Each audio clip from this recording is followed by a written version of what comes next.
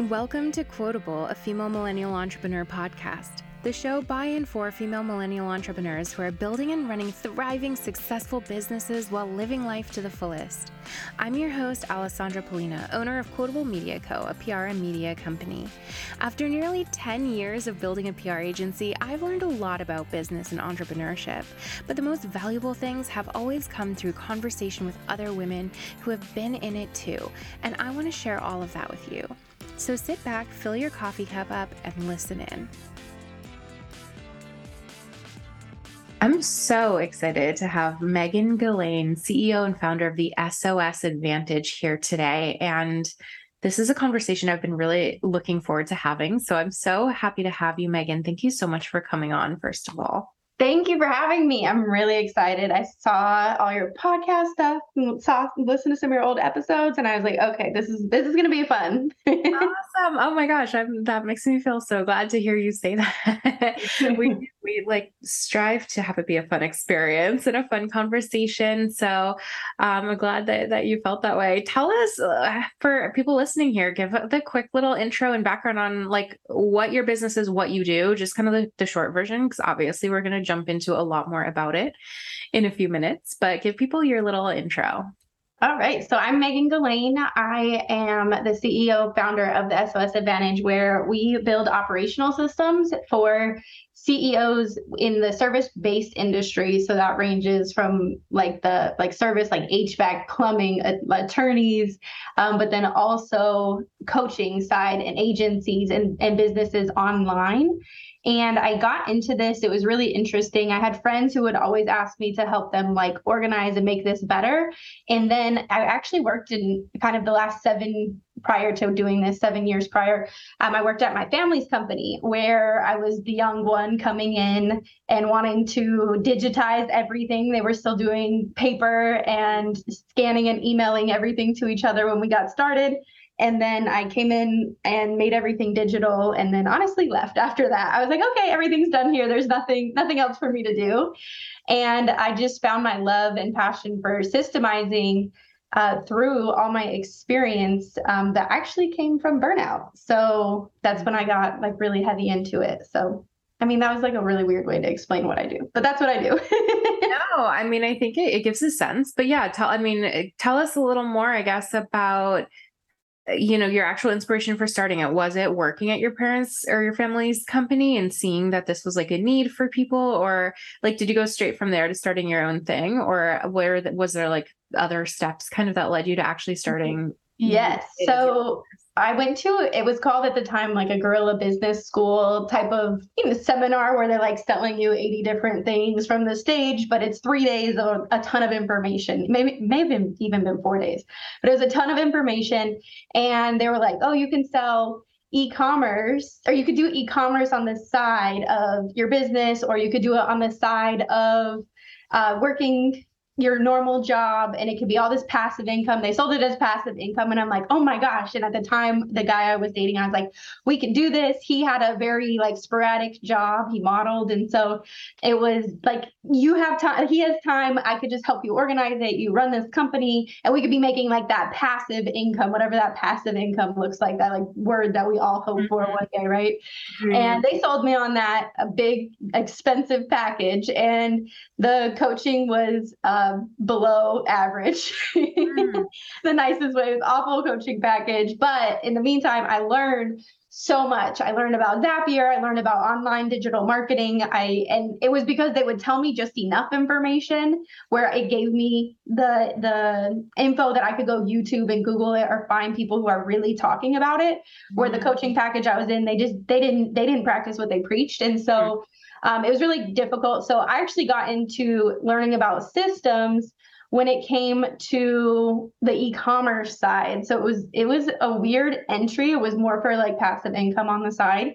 And I was working like the normal 9 to 5-ish. I was in marketing and sales in my parents' company. And so I worked a little bit weirder hours than like a 9 to 5, but that was my 9 to 5 job.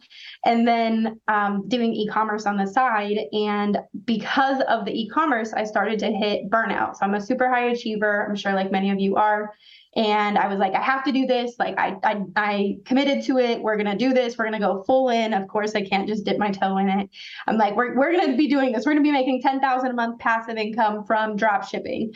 And I was just really, really into it. And I would work 9 to 5, come home, say like eat dinner. So by 7, I would get back on the computer, and I was working from like 7 p.m. to like 1, 2 a.m. in the morning and repeating it over and over again, where I eventually did hit burnout. And I was actually medically diagnosed.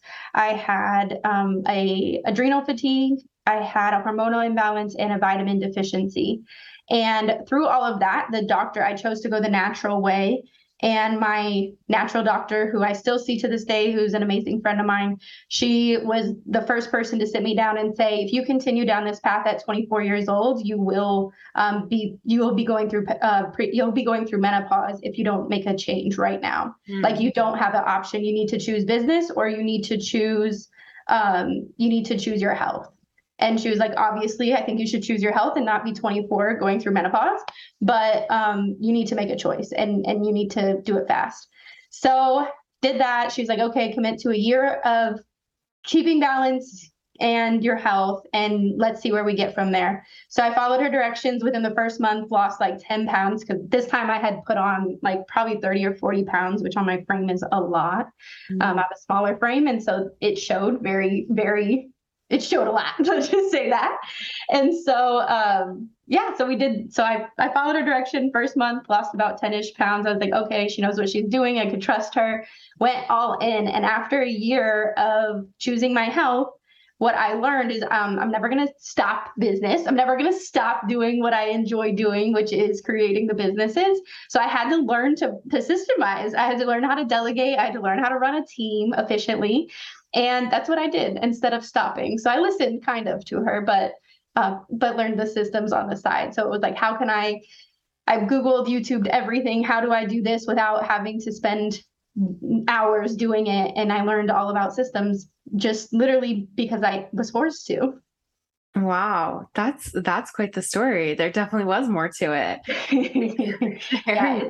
It's interesting. And like, I try to explain this, especially to women, like you're constantly trying to show up. You're constantly trying to be the mom, the wife, the girlfriend, whatever it is. And at some point, something's going to have to give. When they say like, you need to choose one thing in business, stick to it, one marketing method, stick to it. And then you'll do numbers. That's really the same thing when it comes to life and seasons of balance, where at that time I was like, well, in order for me to live the life I want to live, I have to figure this out. And so everything else had to get out of my way. And I'm thankfully at a time where that was easy to do. I don't have kids. I got rid of the man that wasn't doing his job in the business. Like, so it was just a little bit different. And I just hate when women don't take this part of their business serious, because a lot of times women have kids or they have a family, they have things going on where you don't have a choice but to have systems. Right. Yeah. And I mean, so how I want to kind of go into kind of skipping ahead. I mean, I want to dive so much into like systems and how we can use them and what we should do. But first, since kind of going along with what you've been talking about, you said, you could never let the business go. You were never not going to do any business. You just had to figure out how to make it all work together, kind of.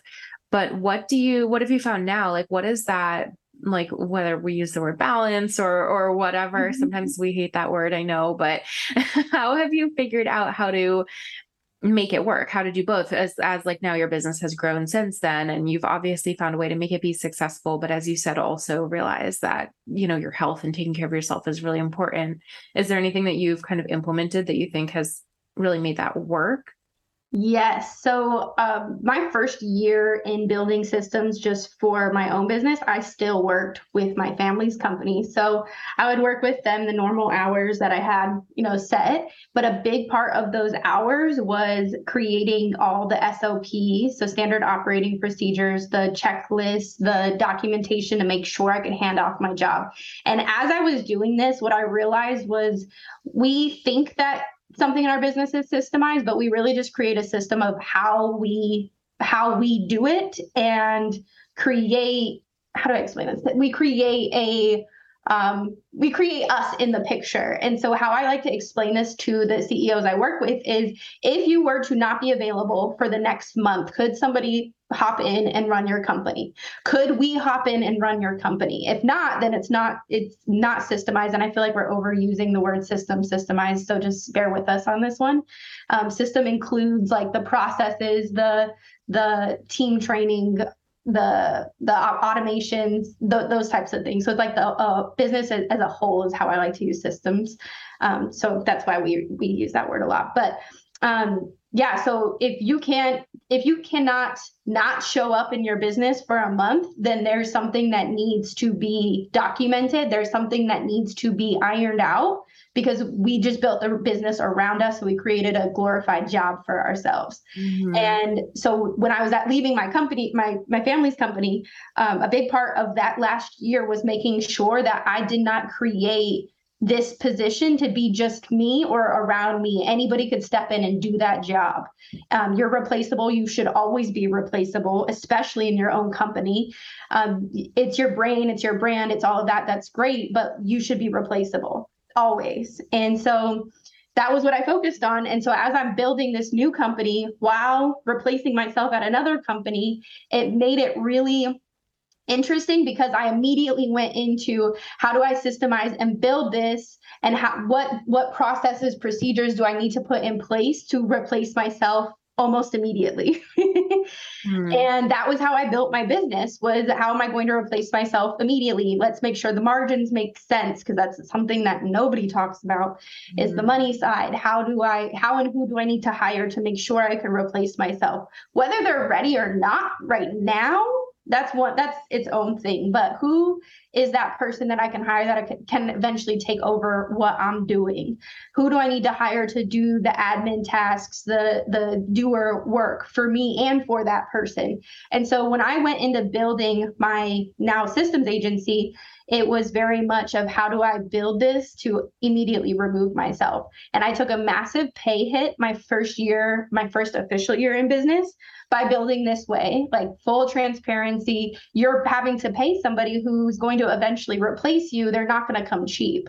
And that was my choice. That's what I decided to do. I had money set aside for myself for building this. I budgeted really heavily. I, made sure my bills were really inexpensive or things were paid off. But I don't always recommend doing that. Let me be very clear. That was super scary. But it made it so that the person that I hired, she started with me August 2021. And at this point, I can walk away from my business, and every client prefers to talk to her. Every client knows she's the one that's going to make sure the team delivers. Like, I'm honestly replaceable at my own company now. Wow, amazing. Okay, so I want to hear more about how you.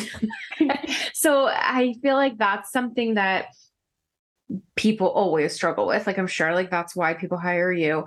But because I feel like I've talked to so many people, and it's especially that kind of transition. So I feel like a lot of people start out sort of like freelancing or like as a consultant or whatever wording you want to use. Like, it's just them doing a service for clients, and then start to realize like, well, they need help for whatever reason. Either they want to take on more clients or have too much work, or they want to not spend as much time, and they bring on like someone to help them. And then I feel like it's that moment when you have like, maybe when you move from like just having like two or three of you, and then to like adding that third or fourth person or something like that. And it's like, wait a minute, this is actually like more of an agency or a company, or, depending on what it is. Like for me, I have a PR agency. That's like my day job besides doing this podcast.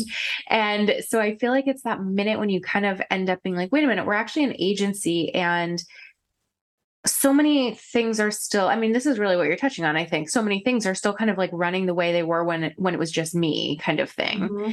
And it can feel so hard and scary, I think, or just to know like what to do to shift things. And I hear so many people who are like, but my clients all expect this to be from me, or to see me on the meetings, or to have this be done by me. Or also I hear a lot of kind of like, how do you make that leap from like, if you can't necessarily pay yourself too much less, but it's like you need more help in order to step away more, but you're not yet, bringing in enough. You don't have the capacity yet for that many more clients to make that difference. Like there's just like these sticking points, I think, when we go from starting something that was like just us and like maybe one other person, to then actually growing. And it's so hard to actually know like what the right steps are to step more into that CEO role and step back from like the day to day. That's like one of the hardest transitions that I wish it was smoother, but even like the people that I see going through that. So inside we have an incubator, which is like, it's more of like a done with you type of program. It's not a course. I don't like to call it a course because I like handhold people through it. But with our done with you clients, we see that happen so often. It is so messy and it's so scary. And that's actually where a lot of people fall off, is they're like, this is too hard. And then they stay small, or they push through this, take the jump, either commit, whether it's taking a little less pay for a couple months, if it's hiring the right person. A lot of times people will try and go cheap and hire somebody really inexpensive, but then have to train them, which just leads you more to burnout. So it kind of depends, right, on what people are comfortable with. But we see people go through this phase and they make it or they don't. It's really interesting to watch. Where I was telling my team one day, I was like, I feel like we need to put like a disclaimer, because this is the part where you go from a solopreneur to either a team or starting to want to step into that CEO role, where it's like, this is the hardest decisions, the hardest handoff. You have to stay consistent with it, even during hard times. And yeah, like if that phase itself could have a disclaimer, I would totally give that to people, because you don't have to take a pay cut if you set it up properly at the beginning, which a lot of us don't, because we started like freelancers or that. Yeah. And so like my biggest suggestion to anybody to set this, for the second that you start doing additional work, or you start thinking that you're going to want some freelancers, set it up as the profit first model, where, if you guys have not heard of that, it's a book by Mike. I can't say his last name ever, but it's by Mike. And he talks about basically building your business from the start as a cash business, where if you were to build your business like that, you then have the ability to budget for your pay, budget for your bonuses. If you hit, certain numbers, you're budgeting for taxes, operating expenses. You could start a budget for payroll. So you may not be there yet, but you could be putting maybe 10% aside for that future payroll, where when this time comes, then you have the money handy to set somebody up in that position. So biggest takeaway from here right now, go buy profit first, set up your business like the profit first model. And now when you get there, whether it's when you're starting a few months from now, whatever it is, you have the money set aside for some payroll. Yeah, that sounds very smart. I feel like. And nobody does that, right? Because that's the hard part. You're like making money. I remember my first $20,000 month, and I was like, oh my gosh, I'm going to go do this. I'm going to go do that. And that's what I did. I did not follow my own advice I'm giving you. It was a lesson learned. And I definitely could have set myself up more for success if I would have followed these directions.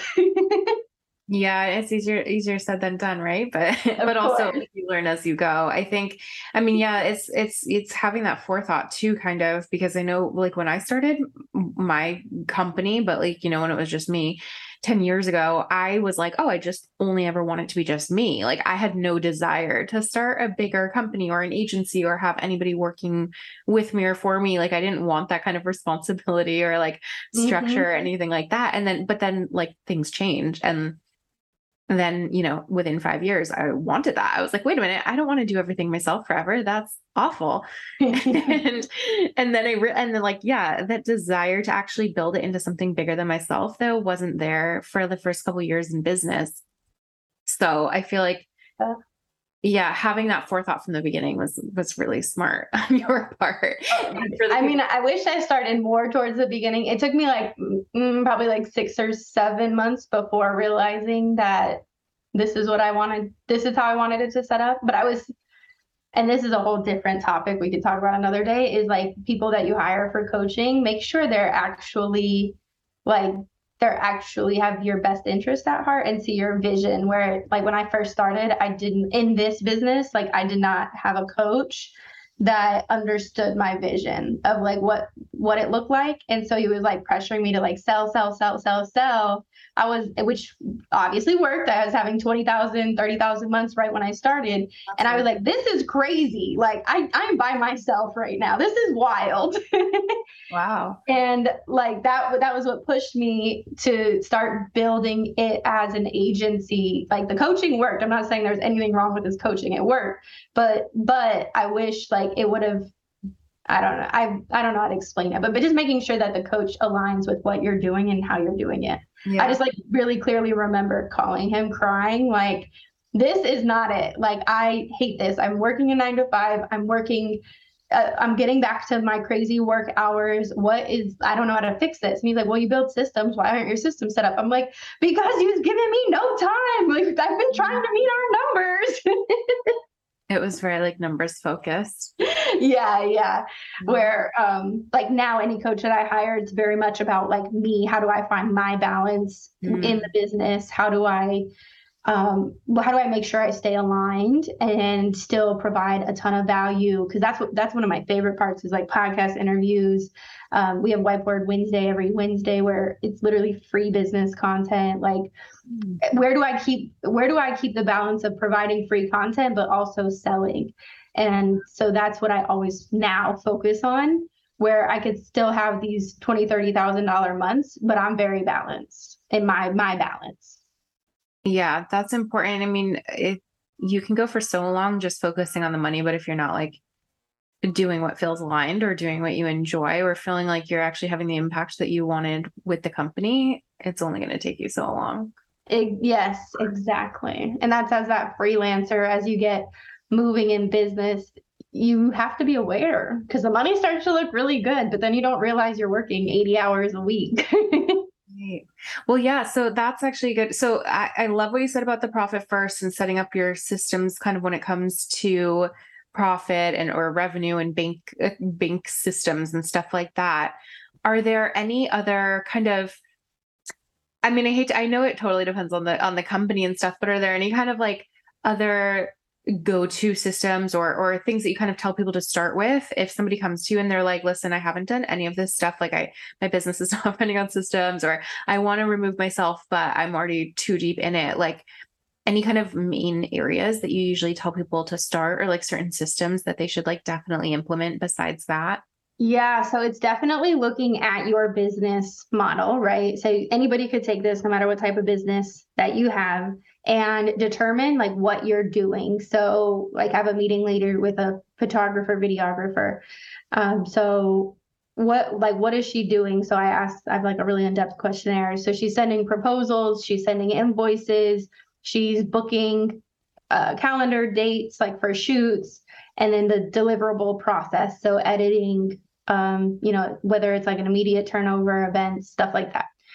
Look at your business. And I like to actually draw it out. So I disconnect completely from the computer, but that's also me, do you? But I disconnect from the computer take a blank piece of paper. I have like a sketch notebook that I use a lot, and literally draw what happens from start to finish. So just like her, she sends the proposal, then there's a quote, or the proposal with a quote, and then they choose yes or no, and then they need to sign a contract, and then they need to pay the invoice.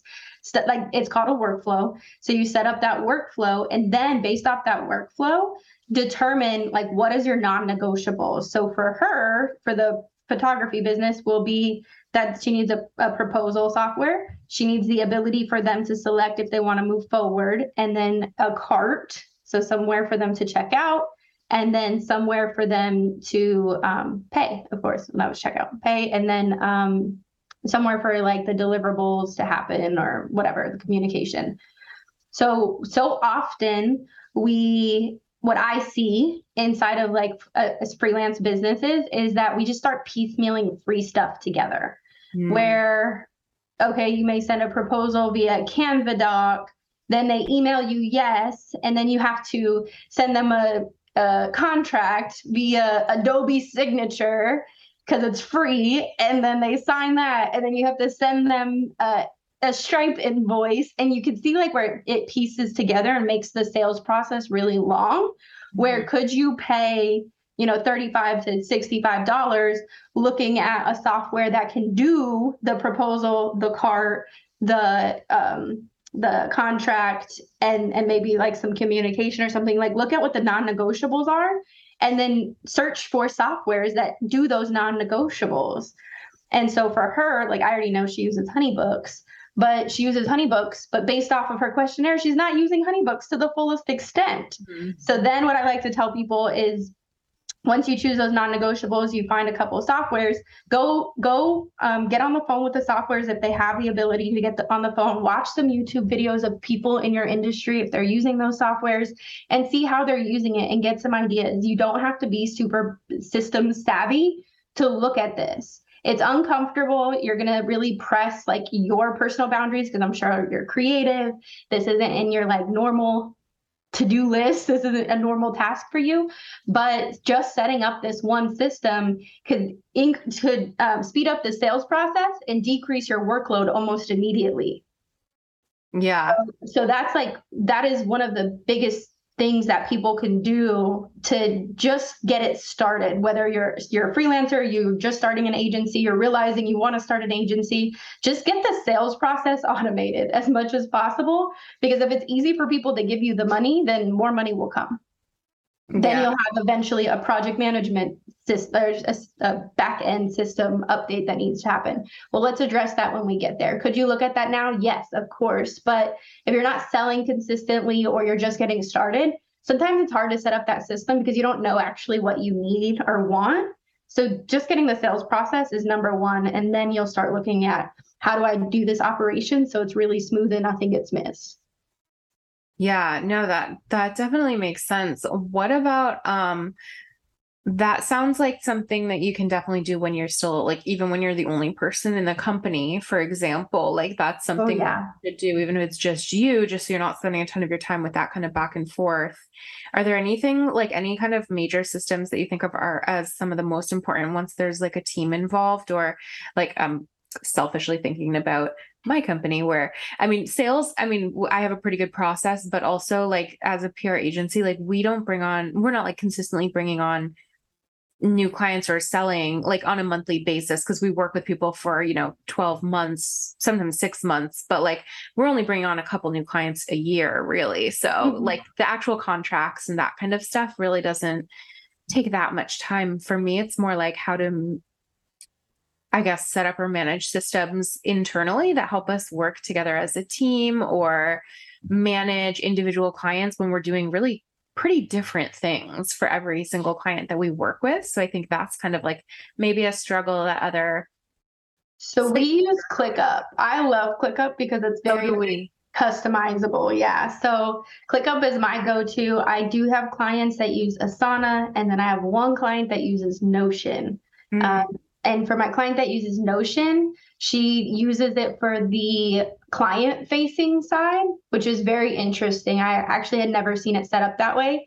But as a client of hers, and as somebody who sees her back end, like it actually really works how she divides up the software. So ClickUp on the operational side, but Notion on the front end.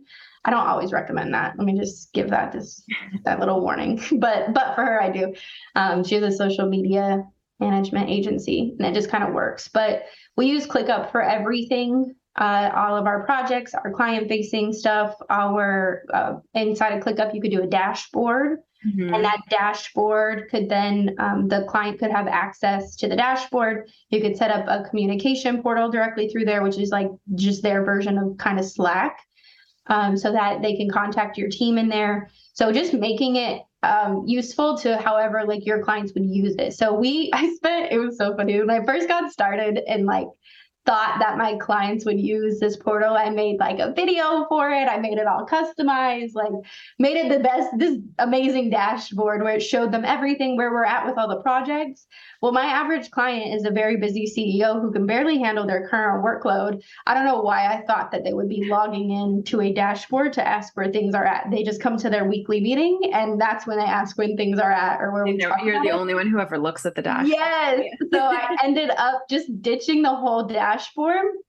We do actually make like a Google site with all of their links for them so that they're really easy and accessible. And on our first meeting, once we onboard them, we have them pin the Google site to their browser so that they can click on that and find everything that they need if they ever need it. Oh, that's so just once you get selling and get moving in your business, understanding what your client will and won't use before you spend time and investments in setting that up. So for me, I thought they would love it because I'm a systems person. I love that. Mm-hmm. But what I love is not what they love. And so like for you, for the PR agency, doing some sort of dashboard may be really helpful so that they can come in and see like what projects you guys are working on or what's being submitted. And then instead of you like emailing them, it could all be posted there with timelines and things like that. Mm. But I think interviewing clients and asking them what they would like or what type of communication they would like or how we can make it better is always going to be your best way to make sure your investment is getting used the best possible way. Yeah, definitely. We use ClickUp on the back end, but we've never actually opened that up to clients. But we're also kind of, I think, that person that you're talking about who's like, we use the tool, we have it, and we obviously use it like every day, but I think we're probably only using it like, 20% of what we really could. Like, I know there's so much more we could do with it. And it's exactly what you said. Like, well, I mean, yeah, we switched to it, when we're from something else thinking it would be better, and it has been better, but we were already busy. Like, I just didn't even, I was like, okay, like this is the new thing. And we kind of figured it out as we went and never probably looked into some of the better ways that we could be utilized, or just like, taking it farther, utilizing it even more. I'm sure and that's what people like a lot of times. So when we like come in with clients and do like a whole systems rebuild, they're like, oh, I want to switch over to this software, or this software is not working. And then I log in and they've done like a to-do list on it. And I'm like, okay, well, you haven't even tried and your team's not using it. So you wonder why you don't know what's going on in your team, but nobody has commented in the last 6 months. So let's actually build this out. And before we move everything and spend a lot of time changing that, let's use what you made a decision on a while ago and use it to the best of its ability. And with ClickUp, it's weird because it's like obviously a positive for like really detailed people. And I'm going to say this and it's going to sound crazy because I have a systems agency. I'm not super detailed. I just like a lot of detail. And with the detail, I can make decisions really quickly because I've been in a leadership role for a while at my family's company. So as long as somebody brings me details, I can make informed, educated decisions.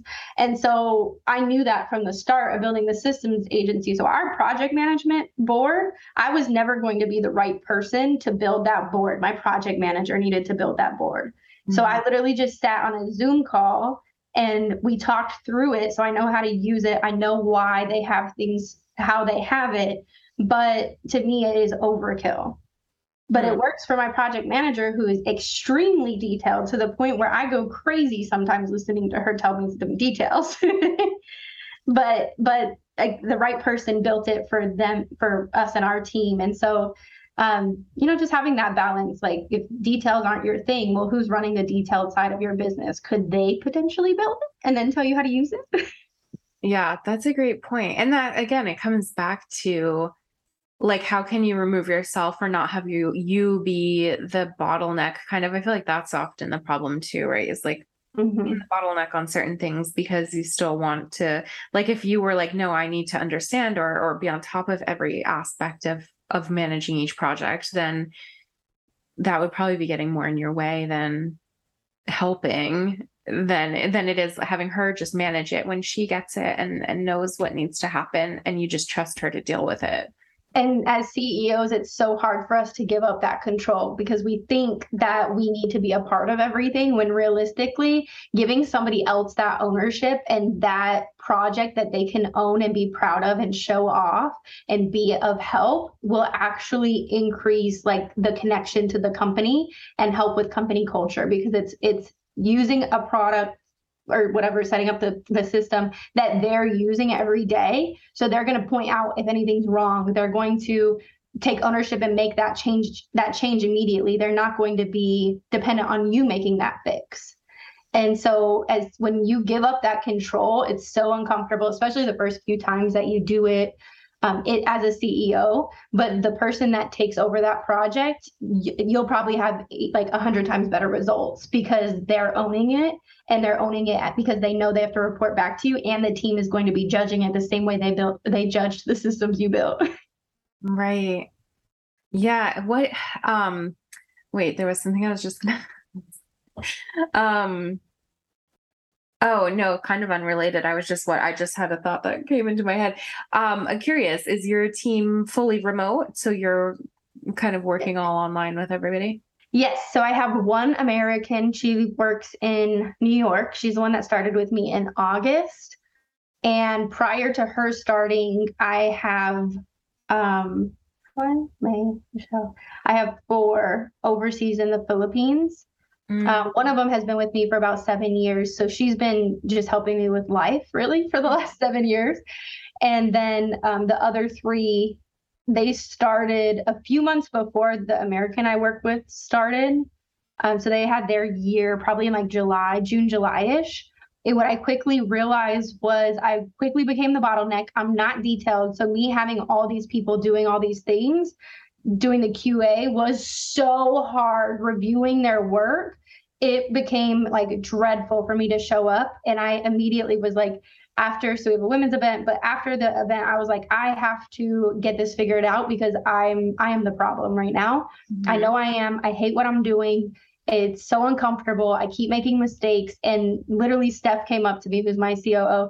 She came up to me at the event, like, hey, let's talk. Like, I'm ready to get moving inside of I'm ready to just kind of see what's available.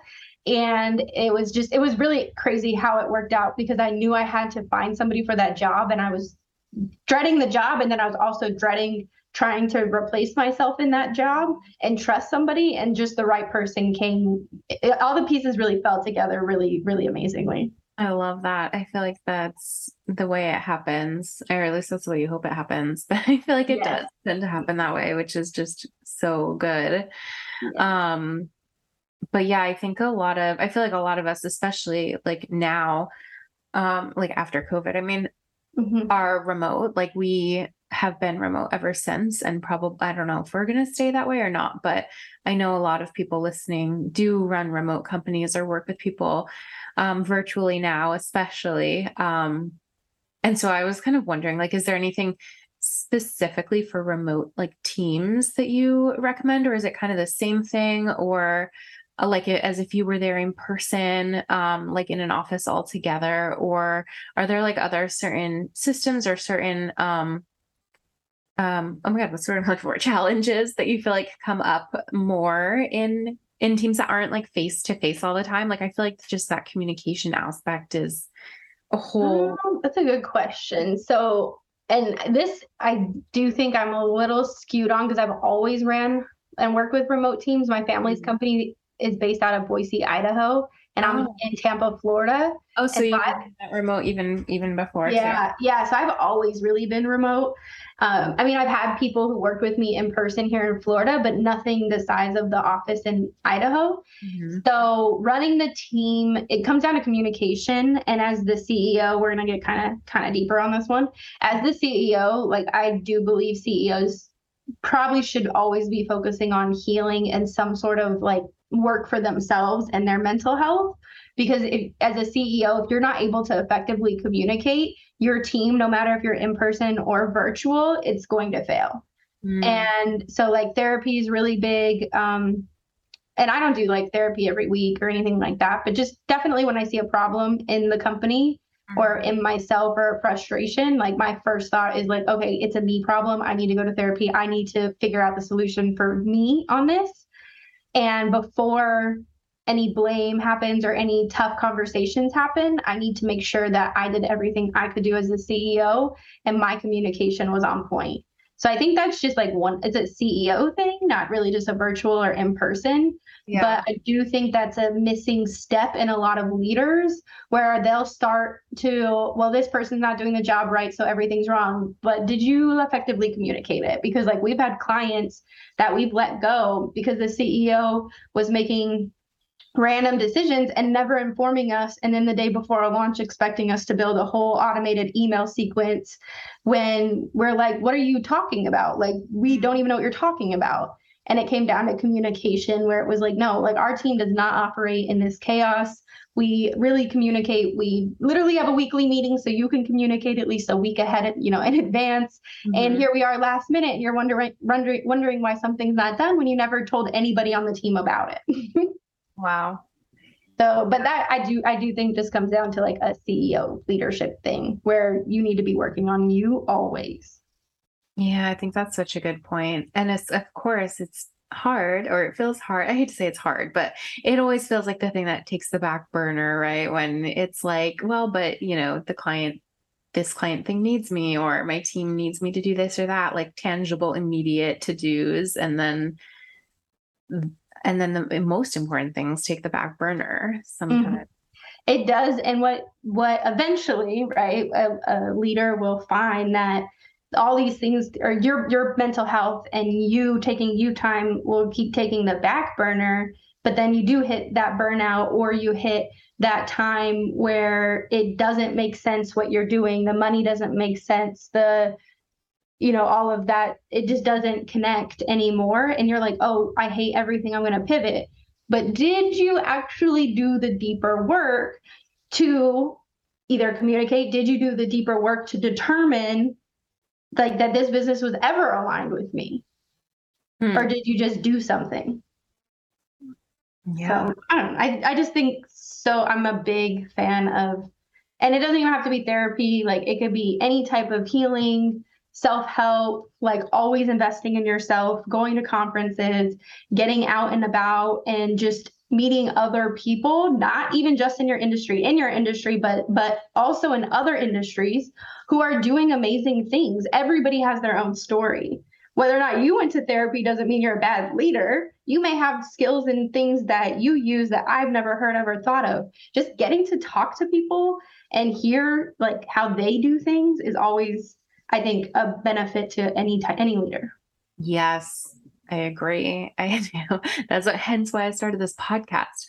No, I truly think it's so helpful and important to just like have those conversations and be able to talk about it, but also to hear about what other people are doing and things other people have kind of discovered that help them, or, just being able to even talk through things, even if they don't have a solution, can be really helpful.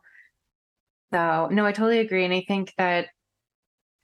think it's really important, whether it is therapy or other kind of like learning opportunities, professional development. Like, I think that that's really important for any CEO too, to just always be kind of working on improving yourself, and also things that you can then bring into the company and help with your team and how you're running things and all of that stuff. I feel like it's almost like a responsibility to just constantly be looking into new opportunities for growth, I guess, all the time, because the things that you're doing and the ways that you're having to run the business, it changes over time too. I feel like a company is so just always in motion, right? It's like Always. thing.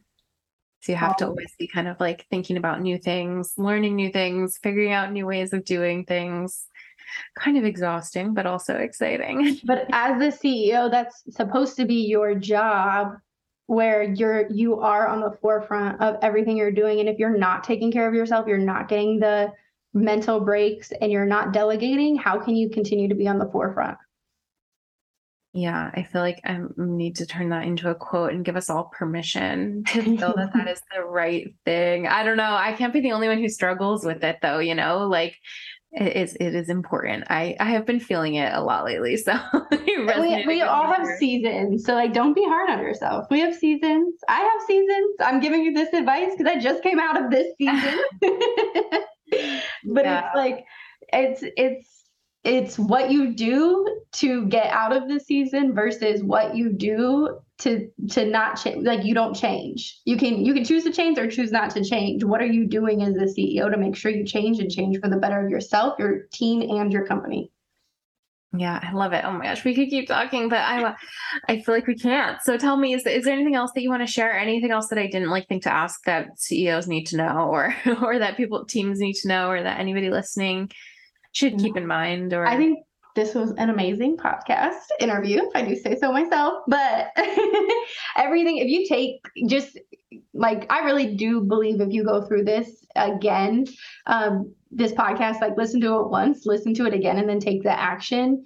Just like a quick action step. It's profit first. So get your money system under control so that you could plan for whatever you want and you're building a cash company.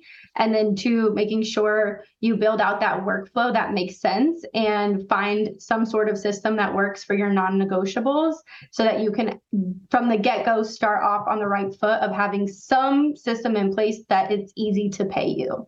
I think that those are the 2 really big things that this can help with. And then also remember, you're a human. Number 3, you're a human. We're all human. We all should be working on ourselves and bettering ourselves and just continuing to do the work. Yes. But that's all I have. No, I love that. I want to end there, but I also always ask people, and I didn't ask this yet, what's one thing that you wish you had known more about when you first started your business? Is there anything that you wish you had known? I think that the profit first model was one of the major things that I wish I would have known from the start of building any business. So that's, even though that was number 1, it's number 1 because I just spent the last year fixing everything. But as somebody who's getting started in business, that would be the one thing that you can get started with. And it actually seems really complicated in the book, but if you look at, it's Relay Financial is the bank I use, and they cater their bank accounts to the profit first model, so you can have different envelopes and make the movement of money really easy. And so I think just making your money really, really set is my number 1 lesson for anybody in any business, because once that's set, then you're going to love your business. Honestly, I've yet to meet somebody who's making a ton of money automated, or they may struggle with their business in this season, but if they're making a ton of money, eventually they can figure out how to systemize it, grow it, and delegate it, and it makes sense for them. The most complaints or issues that come about when I talk to people about the backside of their business comes about because they're not making the money that they want to be making. Yeah, that makes so much sense. Nobody's I hate this when they're able to buy everything they want and hire everybody to do the things they don't want to do and loving life. Yes, exactly. So, I mean, I'll say that there's people, somebody's going to say that this is that person. I have had clients who are making 700 and on track to make $1 million in a year, and they hated life, but they hated life because they didn't have a proper money system. So they didn't know what they could afford. They didn't have a operational system. They didn't have a sales system, and they had no way to get out of the day-to-day of their work. So it literally, hating their business came down to simple systems that were all very fixable. Thank you so much. Oh my gosh, this was great. I feel like we could keep talking. I feel like you could probably find a million systems I need in my business, but I'm going to go away and think about this now. So thank you so much. Is there any last word of advice you want to leave people with, and or tell people how they can find you? No, I would love for any of you to reach out to me, share, tag, all of that. I'm at Megan Galane, my name, Megan Galane, on all the social media channels, on Instagram, TikTok, Facebook, Twitter. I hang out on all those. So please, tell me your takeaways. I'd love to have a chat with you just directly. Awesome. Thank you so much, Megan. I'm really glad we got to talk. Me too. Thanks for having me. Thanks for listening. If you enjoyed this show, please subscribe to Quotable, a female millennial entrepreneur podcast, wherever you listen so you won't miss the next episode. And leave a review on iTunes so other people will be able to find us easily. Also, don't be shy to get in touch with me or anyone you've heard on the show. We're all about connecting, and our Instagram handles and contact links are always in the show notes or online at quotablemediaco.com/podcast. If you want to join the community of other female millennial entrepreneurs, join our Facebook group by searching Female Millennial Entrepreneurs on Facebook. Talk to you soon and see you there.